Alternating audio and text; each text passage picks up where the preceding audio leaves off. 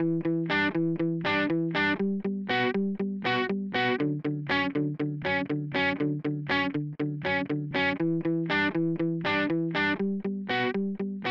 and welcome to the new Fixing Healthcare podcast series, Breaking the Rules. I'm one of your hosts, Jeremy Core. I'm also host of the Popular New Books of Medicine podcast and CEO at Executive Podcast Solutions. With me is Dr. Robert Pearl. For 18 years, Robert was the CEO of the Permanente Medical Group, the nation's largest physician group. He is currently a Forbes contributor, a professor at both the Stanford University School of Medicine and Business, and author of the best-selling book Mistreated, Why We Think We're Getting Good Healthcare and Why We're Usually Wrong, and Uncaring, How the Culture of Medicine Kills Doctors and Patients. All profits go to Doctors Without Borders. If you want information on a broad range of healthcare topics, you can visit this website at robertpearlmd.com. Our guest today is the New York Times bestselling author and nationally renowned futurist, Ian Morrison. Ian, welcome to season 7 of our Fixing Healthcare podcast. Well, it's a delight to be here, Robbie, and I was on the early days of the original series, so it's a joy to be invited back. This season's theme is breaking healthcare's rules. The premise is that the current American healthcare system is so broken that small tweaks won't be enough, and that making real improvement will require breaking its rules. By rules, we don't mean the written ones in textbooks or the ones published by regulators. No, these are the unwritten rules, the norms, expected behaviors, and ways of thinking that doctors learn in medical school and residency and carry with them throughout their professional careers. And as healthcare's leading futurist, I can't wait to hear your thoughts on the outdated rules that we need to jettison. A great place to start would be with your concept of the second curve. What do you mean by that? And why is it important? Well, Robbie, I've been a student of structural change in society now for 50 years. People say, how do you become a futurist? My undergraduate major at Edinburgh University was geographic and economic change in Scotland, 1580 to 1830, which is incredibly useful, but actually is a useful training because in the latter part of the 18th century, Scotland was completely transformed from post-rebellion, post Bonnie Prince Charlie, if you know your history, and was completely transformed and became the crucible of the Age of Enlightenment. So I've been interested in structural change for a very long time. And when I was at the Institute for the Future, we were working with a lot of clients who were experiencing, and not just in healthcare, in fact, it was more common outside of healthcare, that And the premise of the second curve was embarrassingly simple. The argument was that most businesses and most industries were going along quite nicely on their first curve, which is the base business. It's the business they know how to operate on a daily basis, but they have a sneaking suspicion in their gut that it's going to decline in either absolute or relative terms. It might not be a decline in revenue. It might be growth rates or margin, and be replaced by a second curve, a new business or a new way of doing business that is radically different from the first. And the dirty little secret of futurism, I think, is you cannot predict the future. You can think systematically about it. And my old mentor and boss, Roy Amara, taught us well that there's a natural human tendency to overestimate the impact of phenomena in the short run and underestimate it in the long run. And that really what the second curve is about, is to kind of unpack what was driving those fundamental long-term changes. And what we kind of identified were new technologies like the internet, new consumers who are more skeptical and demanding, and new geographic markets globally that were going to transform the planet. And that kind of rippled through every industry at various rates. And so that, in essence, Robbie, was the argument for the second curve. You have to be attentive to the old curve going away eventually, and the new curve, taking over. And you had the great Malcolm Gladwell on. I know he's a good friend of yours. I mean, Malcolm really described in the tipping point those inflection points between the two curves. To move from the first to the second curve, Ian, what are a couple of rules that you believe medicine will need to break? Well, I think, the resistance of an industry, because I think the unwritten rule, and I love the premise of your series this time around. I think the unwritten rule is that this is not a profit maximizing industry. It's a revenue maximizing industry. It seems to me almost everyone, and I sit through all these board retreats in hospitals, and every single one of them has in their top 5, imperatives, growth. And guess what? We grow. The revenue keeps going up.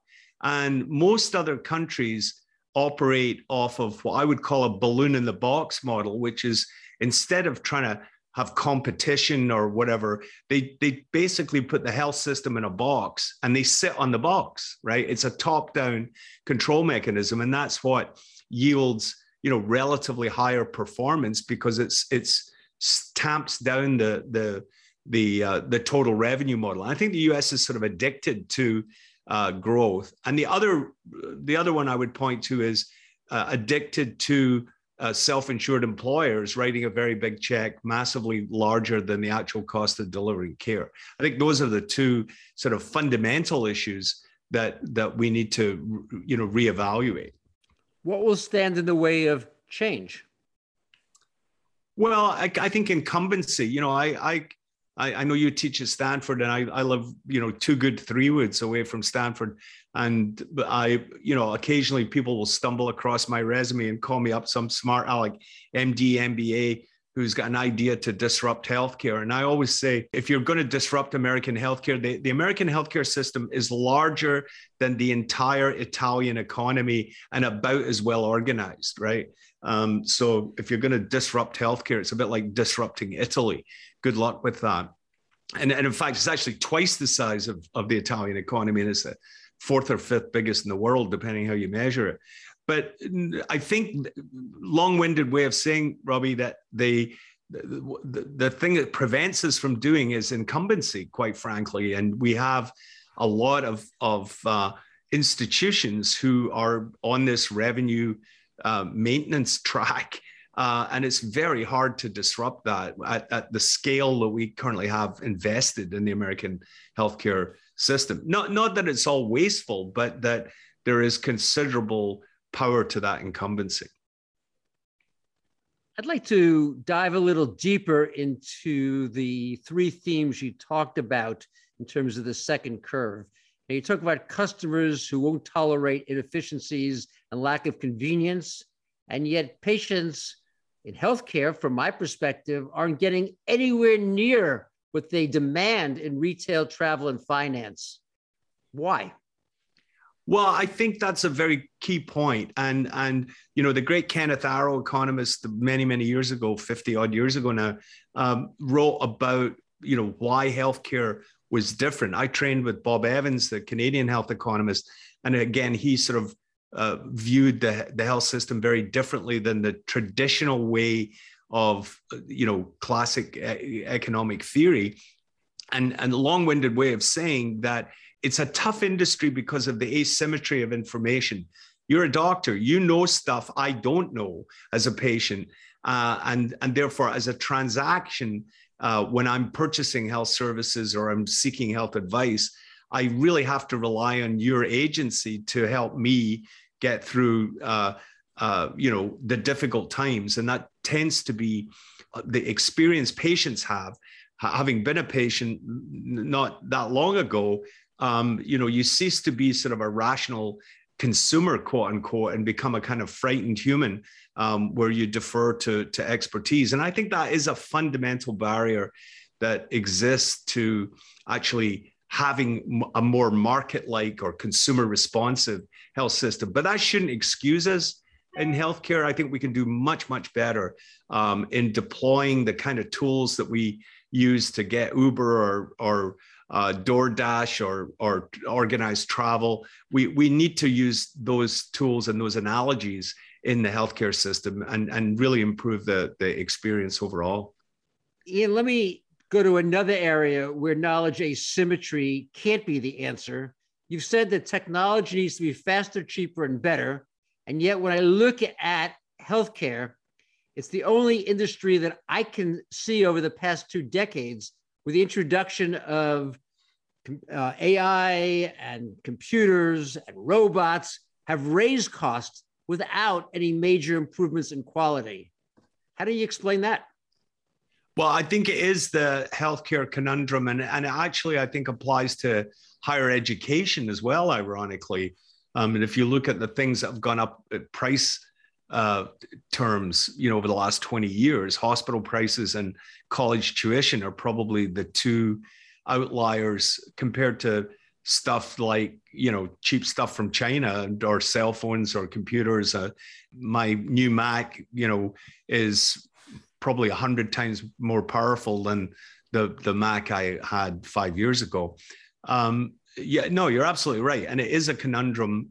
There's some serious economists like Bill Baumol had sort of explained this as the complexity of delivering those services. But I think that's a bit of an excuse. There is no reason why we couldn't radically improve productivity if we knock down some of the barriers of things like scope of practice, that you've thought a lot about, Robbie, over the years, and working in teams with technological support and AI. I think there is tremendous promise in machine learning as a support system for clinicians, not to replace doctors necessarily, but to enhance their productivity dramatically.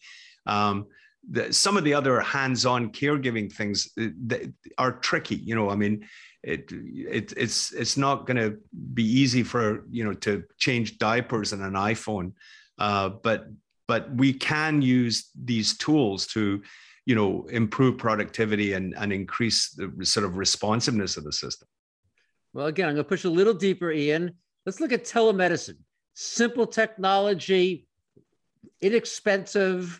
Yes, there were restrictions on payments and restrictions on interstate, but even when all of those things were still not limiting doctors, the use of technology soars to 70% during the pandemic. I'm not hearing a whole lot of negative quality outcomes or problems that exist. And now it's crashed down below 10%, except for mental health services. Why is it so hard to use a modern technology in American healthcare today? Yeah, it's a very important observation. And I kind of said, I told you so. Because there were early signals even in the pandemic. My good friend, Bob Wachter at UCSF said that UCSF did 20 years of innovation in 20 days. And Mayo did, and others. Now, you at Permanente Medicine had been doing this for 50 years, and investing in technology, and people did pivot dramatically. But I think what you saw, if you put the sort of noble part of the argument, it was that patients actually needed certain things where physical proximity mattered. Whether it was, I've heard clinicians in certain specialties say, I get way more information by actually seeing the patient and holding, in this case, it was rheumatology, about looking at somebody's fingers and joints and so forth, get way more information than I would over a telehealth visit. But I think part of it goes back to what I said earlier, that, we're in a sort of revenue maximizing mode, and revenue comes from doing things to patients beyond just the consultation of a telehealth visit. I would say, Robbie, that my plea and preaching, I'm not a clinician, but I have been sort of saying, if all we do is pave the cow path, in other words, substitute an e-visit or telehealth visit for an in-person visit, all we've done is really save travel time and parking, right? What we really want is productivity enhancers. And I think that requires, as you've done in your career, kind of rethinking end-to-end clinical processes to be more digital in their mix. And that's easy to say as a futurist. It's hard to do because it really requires rethinking the way in which clinical services are organized and delivered. And I know you've thought deeply about that over the years. And I think it takes clinicians with the right technological support to really redesign those delivery models for the future. I love hearing you say that. I'll be publishing an article next month in the Harvard Business Review talking about 5 of those opportunities to redirect and recreate new paths rather than, as you say, paving over the cow path. Let me move on to the third piece that you talked about in your discussion about moving from the first to the second curve. You talk about opportunities that come from overseas, from other countries in the world, and yet more than 90% of healthcare is delivered today within 15 miles of a person's house. We have the internet, we have opportunities to learn about expertise available everywhere around the globe, and yet we're so myopic. How do we explain that, and should we change it? Well, I think that's a very important observation. I mean, I was remarking actually at dinner last night, my brother-in-law introduced me to Jim Morgan, who ran Applied Materials for many, many years. And when I was working on the Second Curve book back in the 90s, I interviewed Jim, and he said, what I thought was a profound quote, which was that anything that can be made will be made in China, just pointing to in the long run. And he was speaking in the early 90s, in the long run, it would be the manufacturing hub for the planet. And similarly, friends of mine at Accenture said, any service that can be delivered over the internet will come from either, the Philippines or Russia or India. And certainly we've seen that in many, many industries. If you do battle with Comcast, you're having lovely conversations with people in the Philippines. But the short answer, I think, is that somehow healthcare has been immune to globalization, and that really has prevented us from opening up sort of the kind of enhancement of productivity that we've seen in global trade. And I think one of the lasting, if President Biden's speech the other night, the one area I would disagree with him on is, buying America is going to be cheaper. I don't think that's true. I think buying American is going to be more expensive. It might be the right thing to do strategically and for our workforce. But David Ricardo, the economist in the 18th century, figured out the comparative advantage of nations. And I actually graduated from Edinburgh 200 years to the day after Adam Smith went there to write The Wealth of Nations. And we still see each other at alumni meetings. But no, I'm a globalist. I believe in globalization. And I think healthcare has been somewhat immune to it.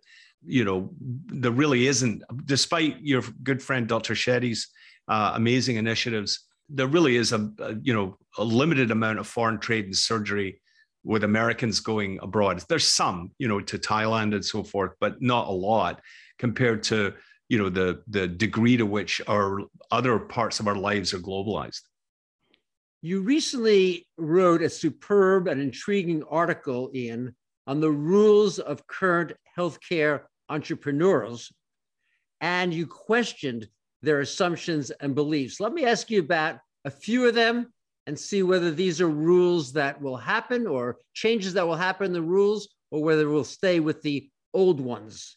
The first one was, you said that value-based care is inevitable, by which you mean a shift from fee-for-service to some variant of a pay-for-value type approach. Is this a rule that's going to happen, or one that's going to be blocked? Well, in the article, what I pointed to was the recurrence of these themes and these assumptions, if you like, which I was urging the readers to challenge.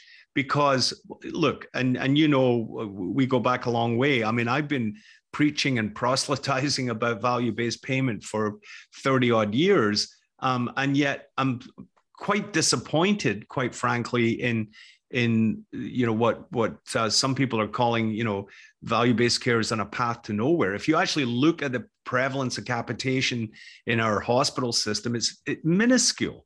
And recent articles demonstrating that amongst physicians, both specialists and primary care, there was inadequate, and relatively low percentages of physicians who were receiving substantial care. And look, you've dedicated your career to advancing the notion of prepaid group practice as a building block, and I completely agree with that.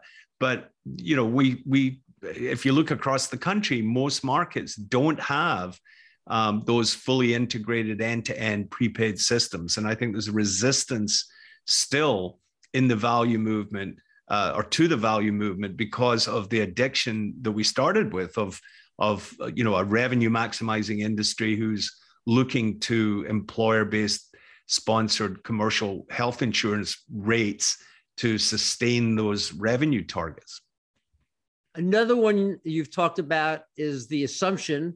I like to think about it as a rule, by which I mean it is something that will happen, that the pandemic effect on digital health is massive and will be permanent. Will it or will it not? Well, I think as we've discussed, the evidence on the ground is that we did make a pivot. It was massive, but it was relatively short term. And we've adjusted to kind of a new normal. And that's why I think the work you're going to share in the Harvard Business Review is so important, that we can't lose momentum and just revert back. As you well know, patients see value in this, and we've got to just get better at using those digital tools going forward to transform our care processes. So I think we absolutely need to learn the lessons, but I did feel in my kind of assessment of the emerging facts on the ground that we weren't going to be at that 70% level of substitution forever. How about the idea that primary care and prevention will eliminate tertiary care? Yeah, and again, I think about your experience at Kaiser, certainly the experience around the world where more investment, relatively speaking, in primary care and prevention yields what I believe is a more efficient and equitable system. But it isn't, you can't substitute everything, and not everything is preventable. And I actually would point to the evidence of Kaiser Permanente has done more than any other organization on the planet to reach out and be focused on primary care and prevention. And yet you still, within the Kaiser Permanente system, have hospitals and acute care that doesn't banish disease, is I guess my point. And there will still be residual amounts of care delivered, even though better investment in primary care and prevention as a rule would yield a higher performing health system. When it comes to the fourth one, I'd like to modify what you said a little bit and again, phrase it more as a question. Technology, is it a force for good or is it a force for evil? Well, my doctoral dissertation actually was a kind of an assault on technological determinism. And my view has always been that technology is neutral. It doesn't have a point of view. It's an amplifier. It's a tool. And it can be used for good and it can be used for evil. And it could be used, in my case, I was an urban studies major, doctoral degree. And what I was arguing is that it doesn't inevitably lead to either centralization or decentralization. It depends what the people who have the power and use the technology want to do with it. And so I still believe that to be the case. But don't get me wrong, I think that if you look at where the productivity enhancement exists and the potential exists, it has to be going back to Moore's law and the circuits per chip and the power of these machines getting greater every year, and the rise of machine learning and artificial intelligence. We've got to get it right, and we've got to use those tools intelligently. But it's the bright spot, and we shouldn't ignore it. We should embrace it and do it right. And I think that's the challenge of the next 5 years, is to really bring the best thinking and the best tools to bear for patients and for caregivers, so that we have a higher performing health system. So, Ian, the average middle-class person in America feels very downtrodden right now. COVID-19, inflation, the mental health crisis, the shrinking middle class. One of the most difficult things the average American faces, and it feels like it's been treated as an afterthought recently, is the increasing costs of healthcare. People pay more and more in premiums for healthcare every year for plans they can't even afford to use. Their deductible is more than they can actually afford to pay. This causes many to avoid care until it's too late. Most Americans have lost hope in both political parties and the healthcare system as a whole. as being able to create any real innovation that will make amazing healthcare available and affordable to the average citizen that is, terrified to use the healthcare they have. Do you have a realistic roadmap to address these issues and a message of hope for these average American citizens who are afraid to use the care they have? Well, Jeremy, I think you're hitting the nail on the head. I mean, if there is one mega trend over the last 40 years, it's been the progressive unaffordability for consumers. I was on the board of the California Healthcare Foundation, and we did a study 20 years ago now, I think, where we basically identified that in 1970, if you provided health benefits to a family, it cost about 10% of the minimum wage. Today, it's 150% of the minimum wage. And as you correctly point out, what that leads to in terms of behavior, particularly with the rise of high deductible health plans, has been people foregoing care. And about a third of Americans claim they do that. And it was exacerbated through the pandemic. So your question really is there hope for consumers going forward? I think, the Biden administration has certainly, in terms of its stopgap measures through the American Rescue Plan, has provided some kind of insulation from those costs through the rule changes and payment changes for Medicaid and so forth that were short term, whether they can be made more permanent. But really, all of that, including the whole Obamacare apparatus, was really to paper over, from the consumer perspective, the underlying problem, which is that the actual cost of services is going up. And you can insulate consumers by giving them more subsidy, but is that really the long-term answer? I think the long-term answer of affordability is change the way we do what we do, which is what you and Robbie, I think, are trying to do with this series, is to draw attention that to fix healthcare, you've got to actually fix the care delivery process going forward. And they're just simply throwing more money at the existing infrastructure isn't the right solution. Two last questions. Will Alexa and Siri be the next generation of doctors?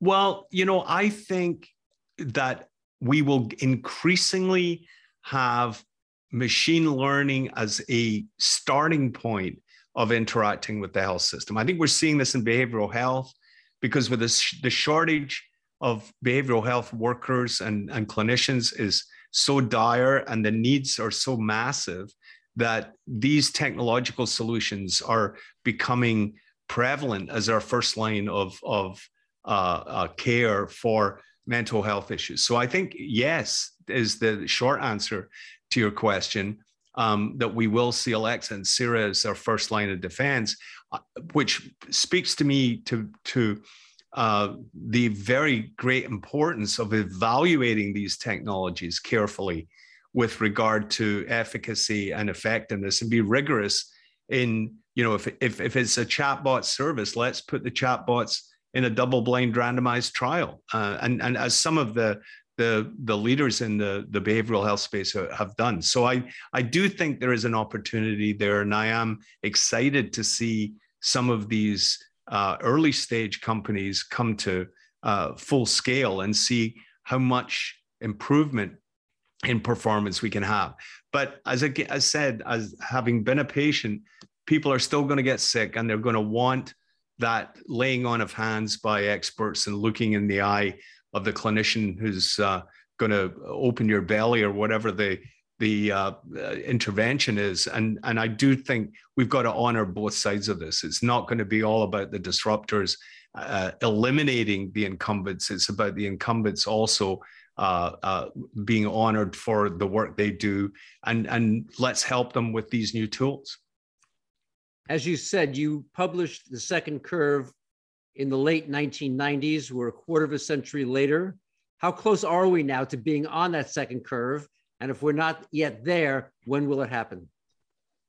It's absolutely true, because I went back and looked at the healthcare chapter then, and I was, even though praising all the things you and I believe of prepaid group practice and integration and so forth, I sort of reluctantly concluded then that we were on a kind of phantom second curve. We had all the PowerPoint slides, we just didn't do it, right? And unfortunately, I think that was accurate.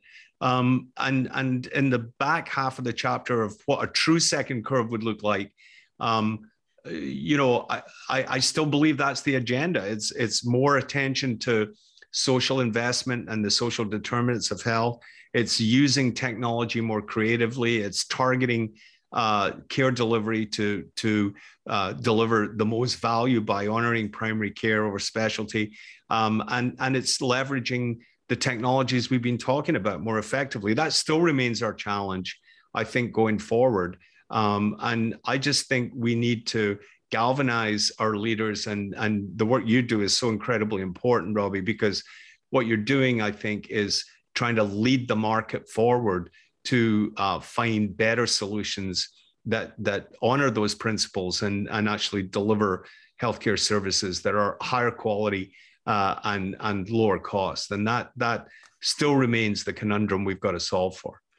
Ian, I could listen to you all day. The combination of your intelligence and your wit. Thank you so much for being our guest on season 7 of Fixing Healthcare. It was my pleasure and honor, and good luck with the series. Robbie, what do you think about what Ian said? Jeremy, I love Ian's model of the second curve. The truth is that American healthcare isn't on it yet. I believe there are both systemic and cultural reasons that this is the case. As an example, people don't receive the same level of service as they demand in other areas of their life because the culture of medicine says the patient's time isn't important, and the majority of people are fearful of questioning their doctors. Technology lags because physicians resist embracing new technology like AI, fearing that adhering to an algorithm rather than use their intuition will reduce the status of the physician profession. And healthcare isn't global because doctors are convinced that American healthcare is the best in the world, despite overwhelming data to the contrary. Until both systemic and cultural change happen, the United States will continue to spend double what other countries do per person on medical care and get quality outcomes that lag the other 12 most industrialized nations in the world. We hope you enjoyed this podcast and will share it with your friends and colleagues. Please follow Fixing Healthcare on Apple Podcasts, Spotify, or your favorite podcast platform. If you like the show, please rate it 5 stars and leave a review. Visit our website at fixinghealthcarepodcast.com and follow us on LinkedIn, Facebook, and Twitter at Fixing HC Podcast. Thank you for listening and have a great day.